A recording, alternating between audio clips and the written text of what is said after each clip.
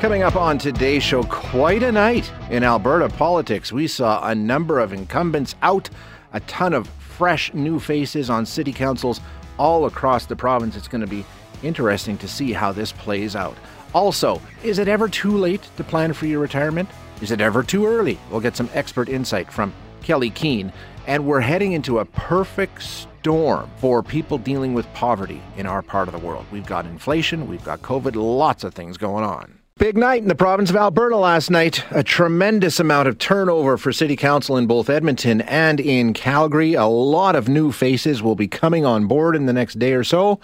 And some people that were on council will not be coming back. Example, Ward 2 in the city of Calgary, where Jennifer Wyness has unseated incumbent councillor Joe Maglioka to win that ward. And she joins us now. Jennifer, first of all, let's start with congratulations. Thank you so much. Thank you for having me on. In the end, wasn't really that close. You won 48% of the vote. Did very, very well. How were you feeling last night? Brand new face to City Council. What was it like going through election night for the first time for you? Well, I ran in 2017, so it was nice to actually come through this one with a win. But it was one of just nothing but appreciation for my team and the support I got to beat Joe. Like, you can't get a win without having your community support you. And I couldn't say thank you enough last night. What do you think it was that made the difference this time, as opposed to the last time you ran? What do you think? Is it something that you did, or is it a change in the political climate in the city of Calgary? Well, I think we just saw that we could do it. At the doors in 2017, it was, we want change, and we almost got there. And then this time, because I came back, we knew we could get change. And I think that was one of the driving forces, because it was the doors, like my team and I would finish door knocking with big smiles on our faces after the conversations we had. So it was just that momentum for that want and the realization that we could have it this time, I think is what made the difference. What are you hoping to accomplish? I mean, now that you've got your seat on council, what's job one for you? I want to get some more community spaces built in Ward 2. We're really feeling the impact of not having community spaces in how our polling stations are set up. So we had a polling station this election that was out in Bearspaw, where you couldn't get there by transit. You couldn't safely walk there. And it was a very car-dependent location. And I think when it comes to voting, you should be able to walk to where you go safely and not have to worry about getting hit by a gravel truck. And so I'm really going to work to get those built in our community.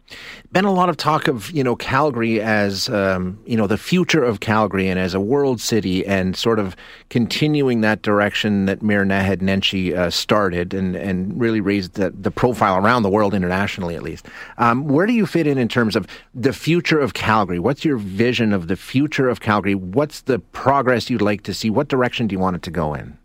I want to see a lot of innovation come. Like, coming out of COVID, we have a great opportunity to show how we want our communities to be built, how we want our city to look. Like, COVID blew up all the barriers that were preventing people from working from home.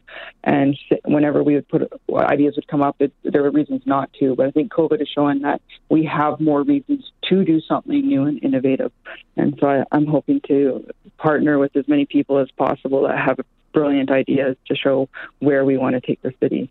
Obviously, it's going to be a busy, busy time for you and a lot of other people. What do you see with so much turnover on council? Is that an opportunity, or is that going to be something? Would you like to have a few more steady hands to, show you where the bathrooms are, that kind of thing, and get you up on that learning curve? Or do you think this is a good way to start off? I think it's a great way to start off. When you look at the critiques of the past council and the fighting, and it's nice to have a fresh slate where we get to set the culture on council and we get to have the conversations and change the dynamic. So it's actually a great opportunity to have new people and fresh faces, because we can go in the spirit of collaboration. Well, Jennifer, congratulations once again. We'll be following it along closely, of course, and best of luck as you hit the ground running here. Awesome. Thank you so much. You guys have a great day. Thanks very much. That's Jennifer Wyness, the new city councillor in Ward 2 in Calgary. Let's chat with another winner from the election last night. We're going to have a discussion now with Dan McLean, who unseated Diane Colley-Urquhart in Ward 13 last night. Dan, thank you for joining us. Appreciate your time. Well, thank you and good morning. Congratulations. Let's start right there. The new councillor for Ward 13 in the city of Calgary. That must be a pretty good feeling to wake up to this morning. Well, actually, to be honest, I don't feel that good this morning, but that's for other reasons. But it does feel good. It feels fantastic. You won with 46% of the vote, so it was a pretty clear-cut victory. What did it for you? What was it that put you over the top? Well, I'd like to say hard work. I threw everything I had at it, Shay. Almost 2 years of going door to door to door, grassroots, talking to all the residents. There was a desire for change. So you had a lot of people that had after 21 years had come that were looking for change. But having said that, I will take my hat off and kudos to Diane Colley-Urquhart for her service. Anybody that serves that long, and I think she served everybody. I guess, having said that, term limits was another part of my platform. So going door to door and talking to people, that's kind of what they would like to see, is that their representatives be fresh, engaged, and turn them around often so you have new and fresh energy all the time. And so, yeah, I think what it was my messaging and a lot of hard work. You talk about desire for change. In some ways, I see what you're saying, but in some ways it looks like, if anything, it sort of stuck with the Nenshi-led, at least in the mayor's chair. When you talk about wanting change, what were people looking for? What are they asking for? What will be your focus? Well, going forward, like you said, there was a huge desire for change, and we saw that. But you saw going forward. Now, my job is collaboration. What we saw in the past was a very divisive city council, a lot of in-camera meetings, a lot of finger pointing and name calling. And so now that we've got a new mayor and city council. And I hope my first job will be to sit down and build relationships and try to get along with everybody, because too often we have these factions, the left or the right, and everybody's pointing fingers and calling names, and nobody even knows each other yet. And I would like to say that to people that are critical of me from both sides, that could you wait at least until we see some policies and see how we get some stuff done before you start pulling out all the nastiness. But collaboration. I mean, at the beginning, that's what people want to see. Can we function together because we all have the same goal in mind, and that's just a better, bigger, more prosperous Calgary, and we've got our work cut out for us. You make a good point. We know that the political climate out there right now is pretty divided. It's pretty polarized. How do you go about bridging that gap? I love what you're saying and getting a little bit of cohesion. Is it as simple as focus? Let's just focus on the things we agree on and put the other things aside for a while? Exactly. And I guess that part of my platform always was the economic issues. Everybody you talk to, and I don't care what part of the city you are, we're all, not going through the best of times here, with all sorts of different factors and reasoning behind that. But, jobs in the economy and their taxes are going to be first and foremost in a lot of people's minds. So as a city council, that is going to be, I think, first and foremost, before we try to solve the world's problems. Let's solve our backyard's problems, and let's just focus on the residents and their wants and the needs, and again, try to lower the tax burden. Yeah, you're never going to have somebody argue against that. Dan, congratulations. Congratulations once again, and we look forward to it. Best of luck getting things off the ground here in the next couple of days. I appreciate that, and look forward to talking to you more in the future. Yeah, we sure will. That is Dan McLean, who was elected as councillor in Ward 13 in the city of Calgary last night, unseating incumbent Diane Colley-Urquhart. Okay, now let's chat with some Edmonton councillors and find out how things went in our northern city last night. Well, our central city. Let's chat with Anne Stevenson, councillor in Ward O'Daymon. Anne, thank you for joining us this morning. Congratulations. And thank you. Thanks so much for having me. Just first of all, let's start with your own personal victory. Hard-fought campaign, no question about it. What do you think it was that convinced voters you were the right choice? I share so many values with the other candidates, and they did run such strong campaigns. I think what residents of O'Daymon were looking for was the experience to make sure that we can come successfully out of the pandemic. Yeah, I mean, that is obviously job one, right? We're facing that. Mm-hmm. What are you looking for? What do you think we need to be doing? What do you want City Council to be focused on as you work towards that goal? Well, there are many priorities. I mean, I think what I heard loud and clear at the doorsteps was addressing housing and homelessness, and also ensuring that our city feels safe for everyone. And, people are really looking for us to take a holistic and evidence-based approach to that. So I was really blown away by residents' nuanced understanding of these complex issues and how we can tackle that as a community. Taking a look at all this turnover on City Council, it's very interesting, and I've been positioning it as opportunity, but at the same time a challenge. Which way do you see it? I mean, it's a steep learning curve, but that much fresh blood can be a good thing too. Absolutely, and I think what's really exciting about the new council composition is, there are others in a similar position to me. I know the city well. I know a lot of the people and the policies. So a number of us sort of aren't starting completely from scratch. So I think it's sort of the best of both worlds. We have that knowledge, but also the fresh eyes.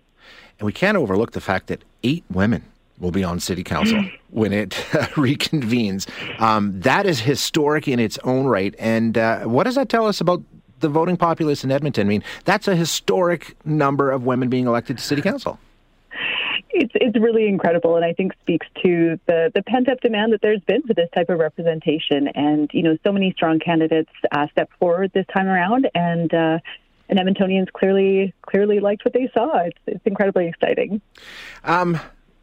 You big picture, I mean, I know we were talking about that earlier. When you take a look at municipal politics, there seems to be 2 approaches. You've got city building and big picture politicians, and then you've got people who really focus on some of the nuts and bolts of running a city. How do you balance those two? Because I think they're both important. Yeah, absolutely. I mean, one of the best analogies I heard about a city was it's sort of like a jazz band, and you have the rhythm section and the soloists. And I think for me, I really think about the city as being the rhythm section. We need to get some of those basics right and allow the soloists, allow our civil society, our amazing businesses to really shine. I think, the city is really positioned well to build off the strength in our community and provide that foundation so that they can be successful. And congratulations. And we look forward to following you along as you get started here. And best of luck as you hit the ground running. Well, thank you so much. That's Ann Stevenson, who was newly elected as councillor in Ward O'Damon last night. 8 women have been elected to City Council, which is an all-time high. It's fascinating. And one of those women is Ashley Salvador, who's been elected councillor in Ward Métis. We'll have a quick chat with her now. Ashley, thank you for joining us, and congratulations on your victory last night. Thank you so much, and thanks for having me. As I said, 8 women elected to City Council. Pretty awesome, right? Absolutely. Representation really does matter. And it's really great to see a council that's more reflective of all Edmontonians. Now, in your campaign, I know you had an endorsement from Dawn Iveson. Where do you think that fits into the fact that, did that push you over the top? I mean, you had a pretty strong campaign going prior to that. For sure. Yeah, it was fantastic to receive Dawn Iveson's endorsement. And, of course, that goes both ways. I think it was a really good asset to have on our campaign, and it really showed folks that I'm a candidate that can step into that role and really serve people well on day one. When you take a look at the campaign and how it went and some of the competition that you faced, what do you think it was that convinced people you were the right place to park their vote? I think we ran a really thoughtful, ideas-based campaign that focused on issues that matter to Edmontonians, tangible things that folks care about in Ward Métis. On almost every door, we were talking about housing and homelessness, taking action on climate change, revitalizing mature communities, and being able to communicate that in a way that matters to everyday folks. I think that pushed us over the top. Taking a look at your ward, which also happens to be my ward, it's huge. I mean, and it covers all kinds of different neighborhoods, all kinds of different areas. I mean, really, you want to talk about a wide spectrum. I mean, you can't say it's just all mature neighborhoods. You can't say it's north. You can't say it's south. It's a little bit of everything. Absolutely. It's an incredibly diverse ward. And, as an urban planner, I like to be able to apply kind of a hyper-local lens to the work that I do, and recognizing that conversations, concerns, issues, opportunities in maybe an Alberta Ave or Beverly or Highlands are very different than what we're talking about in Bonnie Doon or a Strathern or a Holyrood. But I think that's what's exciting about this work is being able to tap into those local and hyper-local issues and opportunities. What's job one? Steep learning curve, a lot to do, but you got to hit the ground running. Where do you start? Absolutely. Well, I want to speak to, of course, every single councillor who is serious about taking action on climate change, who wants to move the community energy transition strategy forward, everyone who is serious about housing and homelessness and who's willing to pursue more permanent supportive housing with wraparound supports. And I also really, really would like to see movement on our zoning bylaw renewal, district planning, as well as the work that's been done by the Community Safety and Wellbeing Task Force, because everyone deserves to feel safe in our city, and that's priority one. All right. A long list, a lot to get to. We appreciate you joining us this morning. We'll follow it along, and best of luck as you get started, Ashley. Thank you so much. Thank you. That is Ashley Stevenson, the new councillor for Ward Métis. All right, going to switch gears here for a few minutes and chat with Kelly Keane, who is a personal finance educator and a best-selling author of Talk Money to Me. Kelly, it's been a while. How are you? I'm great, Shay. You are a busy man today. Oh, man, is it crazy? Whoa. Thank you for rolling with the punches and squeezing us in. It's always a pleasure to chat, so I'm glad you could make it work for us today. Always my pleasure. Thanks for having me. Now, I have selfish reasons. I'm going to be 50 in a couple of weeks, Kelly. What? No. Yeah, it's true. It's true. And, I don't know if it's just me, but I imagine a lot of people start to see that number and start to think, okay, wait a minute. We're getting pretty close to the end here. Have I done what I need to do? It seems like I'm coming into it very late. Fortunately, I've had company pension, so I'm not freaking out and losing my hair over this or anything. Right. But it seems to me like a lot of people they don't do the planning they need to do when it comes to retirement when they should be doing it. Is that fair? It's fair, but you know what? Here, I'm going to let you off the hook. Now, okay. I'm not in the business, but I was for a long time, and I would hear this all the time. And it's realistic. I mean, 50 is the time you're thinking about it. You know, the kids are getting a little bit older. You're paying down the mortgage. Like, realistically, you've got so many expenses early on. Yeah, of course, if you start early, you've got compounding interest on your side. But, I mean, here's the thing. People are stressed. Recent Manulife survey painting a picture of how stressed people are. Over 50% saying that, you know, they're having to take some action because of the pandemic. 2/3 saying they wouldn't have to be as, ineffective at work and less productive if they didn't have to worry about money. So you're right, Shay. It's like this long-term goal that's kind of always looming over your head. Happy that we're talking about it because it can feel so overwhelming. But if you chunk it down, know where to get the help, know what to do, it's not so bad. Part of the question, Kelly, is you start thinking, well, how much longer do I have to do this? How much money do I need so I can actually have a retirement? How do you define that? I mean, we've always heard $1 million, but they've said $1 million for 25 years, so I imagine it's had to have changed over that course of time, hasn't it? Well, and I mean, it depends on your family. You know, do you want to travel? Do you want to have a yacht? Are you going to just sell hot dogs on a beach? You really have to build a relationship with your future self. Where are you going to live? Are you still going to have a mortgage? Are you going to help your kids out?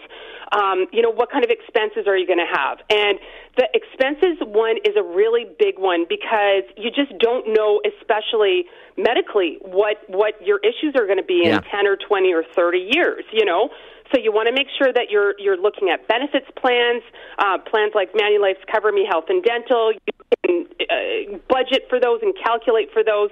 But here's the thing, too, Shay, is so many people are displaced with their work right now, they forget that you might not have coverage when you leave.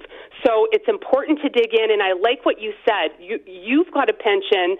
There's $3 to $4 billion being left on the table every year of people not digging into employer matching programs, group RSPs, things of that sort. So, you actually might have more money than you think if you just dig into your finances. And I know there's a lot going on in everyone's life. Call up your HR person. If it's too complex, you don't know exactly what you're going to need, sit down with your banker or a financial planner and start to gather some data. You're going to feel a lot less overwhelmed.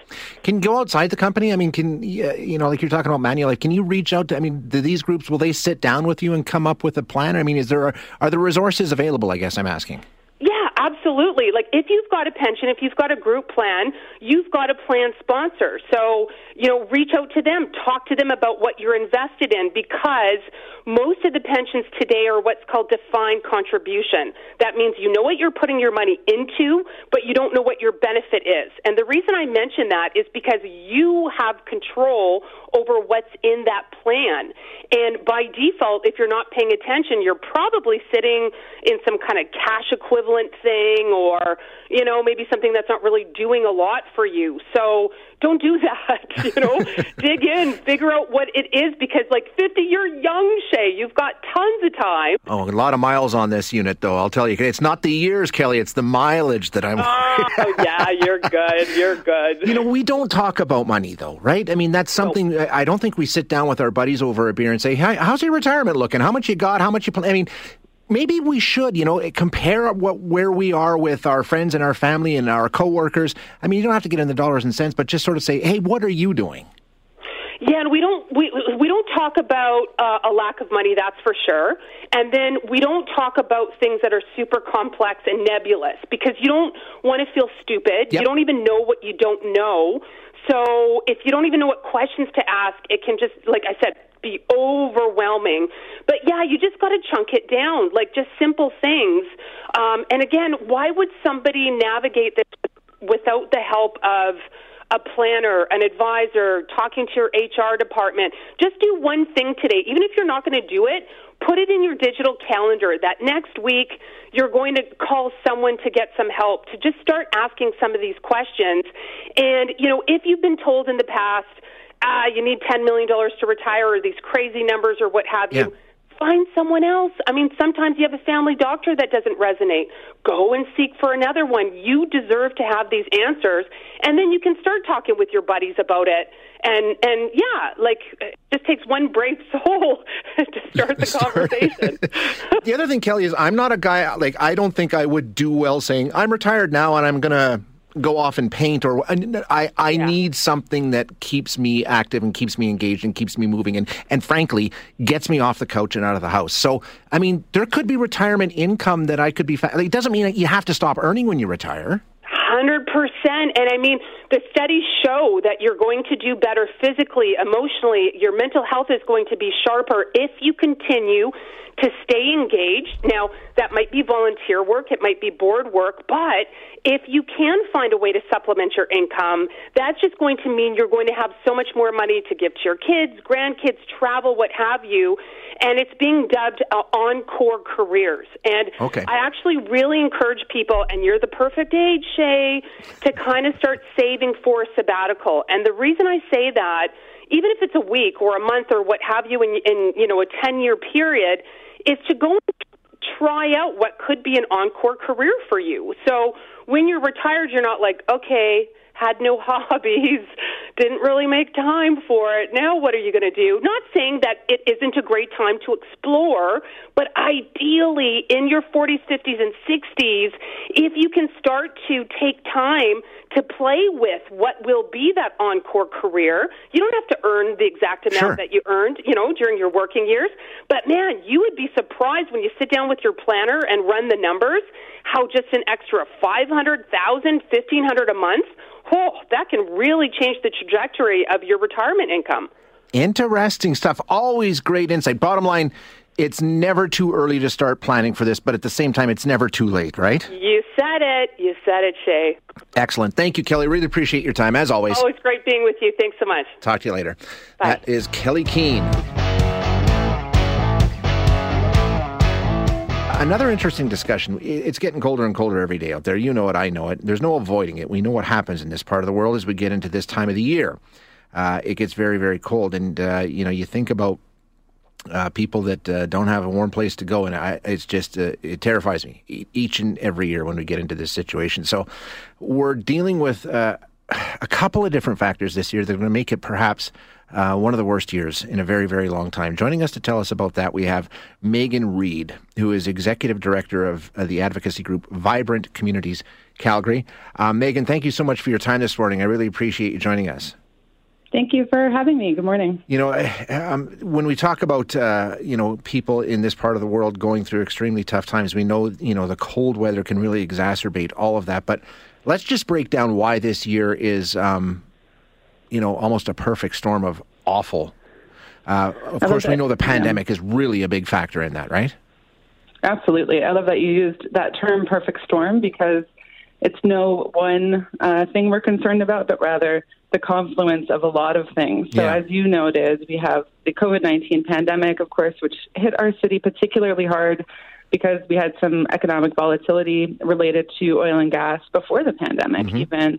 And before the pandemic, we knew that there was 189,000 Calgarians that lived in poverty, and we know that there's a lot more that live in poverty now. But now we combine this in this current time with a still pretty precarious environment in terms of COVID-19, particularly in this fourth wave. And then we are seeing close to 5% inflation rates in terms of food and the affordability of food, as well as skyrocketing energy prices. Yes. And in our field, we call that energy poverty. Combined with the food prices, for example, in Alberta, it's, the majority of consumers, 57%, acknowledge cutting back on meat since the start of this year. If you think about what that looks like in relation to a high energy bill, we have a lot of Calgarians making decisions between heat and eat, and that's a real problem. Yeah, I mean, you talk about energy poverty, and, you're talking about heat and eat.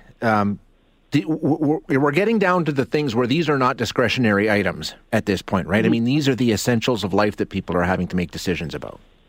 Absolutely. And to have to make those trade-offs is a really impossible situation for people. So how do you, if you are the head of a family, tell your children that you are not going to have supper for most nights this week because you need to pay your rent and shelter is the priority over food that week? And unfortunately, that's a story that we're hearing more and more. And that doesn't that doesn't consider all the other sort of basic necessities or even the things that help us live a relatively well life. How are you seeing it affect people already? Are you seeing people make some really, really hard decisions and take some very drastic steps already? Absolutely. So from a data perspective, we are seeing sort of an increase in the number of food assistance providers across the city. The rate of those organizations has skyrocketed, as well as usage. We're seeing again, the sort of increased wait lists for affordable housing in our city. And anecdotally, we did a study last year just around the impacts of COVID-19 for people who live in poverty or who are close to living in poverty. And the mental health effects that this is having for people just cannot be underestimated in this time. It is an incredibly distressing situation for somebody's mental health and physical health to having to make these trade-offs continually. That's week after week after week. So it's not a one-time occurrence. And that is definitely something that we are quite concerned about at Vibrant Communities Calgary. Megan, and you take a look at this and, some people might be thinking, in other circumstances I'm thinking of, where, if we can get through this, if we can manage to make it to this date or whatever, but really there's no end in sight here when we're talking about inflation and we're talking about energy prices and all these things. You can't really sort of say, okay, this is just a rough patch. It looks like this could be long term. That's such a great point. And, what we know and what we've heard a lot is that COVID-19 exacerbated existing problems in our systems. And to really get out of this in a long-term way, we have to change the systems that hold poverty in place in our city. We're really lucky today to wake up to a new council who, I believe has spoken quite well about the importance of social policy. And there's a lot of things we can change in our systems to make sure that we're not having to treat these as one-off crises, that everybody can live well. So we can focus on affordable housing, keep investing and actioning that mental health strategy, have employers implement a living wage, which is more than a minimum wage, focus on social procurement policies, index income supports, which were de-indexed, which meant that they weren't keeping pace with inflation. So these are all things we can do so that we don't continually find ourselves in this situation. Megan, in some of the background I've been doing, just the numbers that you're talking about here, it's just staggering. In Calgary, for example, your group estimates almost 200,000 living in poverty prior to the pandemic. And it could go up, as much as 50% as a result of what we're seeing now. So we're not talking about just a handful of people on the fringes of society here. That is a massive, massive number of Calgarians. It's huge. And I think, one thing that we sometimes think about when we think about people living in poverty, we think about that person on the street or the person who's outside the grocery store asking for change. I guarantee you poverty is happening, behind the doors of your neighbors, in their bungalow, in your ward. We did something called ward poverty profiles of each ward across the city and looked at what poverty looks like in each ward. Poverty exists in each ward. It exists in the nice neighborhoods, or what we generally consider the well-off neighborhoods. Yeah, sure. It's everywhere. And behind the door of that 4-bedroom bungalow, there are people who are making decisions about heat and eat that night. And that is not acceptable, and it's hidden. And that's a scary thing because people might not be attaching to systems that can provide them help as well. You point out that obviously your group advocates for the, supports and programs constantly. That's sort of what you do and support this community. But we're seeing other groups come on. Chambers of Commerce, I know, have been reaching out to the federal government. Business groups have been saying, hey, you can't pull these supports at this point. We're not in a position where we're past this. So it seems like there is some added momentum behind the push to have the government realize that we're really in a precarious position here. Absolutely. So people who live in poverty also go to work, and businesses need the community to thrive in order to be successful. We've always known that the solution to poverty is making sure that we take a cross-sectoral approach, and it has been really fantastic to see groups like the Business Council of Alberta, like the Chamber of Commerce, be really active in making sure that we can keep our community well, and that coming out of this, we can prosper. We don't need to settle for a baseline that is just surviving. We can really thrive coming out of this pandemic. And it's been great to see those groups really advocating for those changes on a policy level, and then also be really active on the ground as well. So, Megan, I don't want to end the discussion without giving people a way that they can get involved and try and make things better if they can, if they're in a position to do so. We can all, put leverage on our government officials and make sure that they're doing what they need to do. But what can citizens do to try and help our neighbors and our fellow community members, through a very tough time? Absolutely. Well, there's a few things. One is you can go to our site, enoughforall.ca, and take the poverty pledge. There's a list of actions you can take. But, the most important thing I would say is to get to know your neighbors. Get to know your neighbors. Go next door or go down the hall, and if you know that person, keep going till you find somebody you don't. It's really the strength of us connecting as a community and helping each other out that is going to get us through this. The other thing I'll put in people's ears is to make sure that you just remember that 211, so if you call 211 or go to the 211 website, has a lot of resources. So if you know someone who's struggling with mental health, with food insecurity, with a housing payment, if they're about to miss their rent or their mortgage, call 211. They have a lot of great supports. And if everybody knows that number, you can start to refer people right away. Excellent. Excellent stuff. Megan, thank you so much for your time today. I really appreciate it. Thank you so much.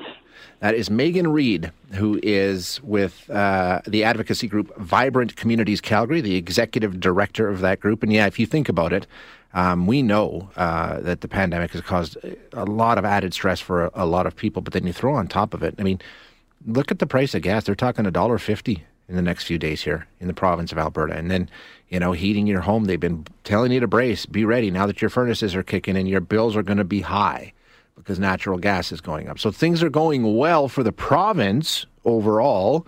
We know that benefits the bottom line, but it costs us more. Thanks for listening today. To hear any of our other interviews, you can find them wherever you find your favorite podcasts. And if you like what you hear, don't forget to rate and review us.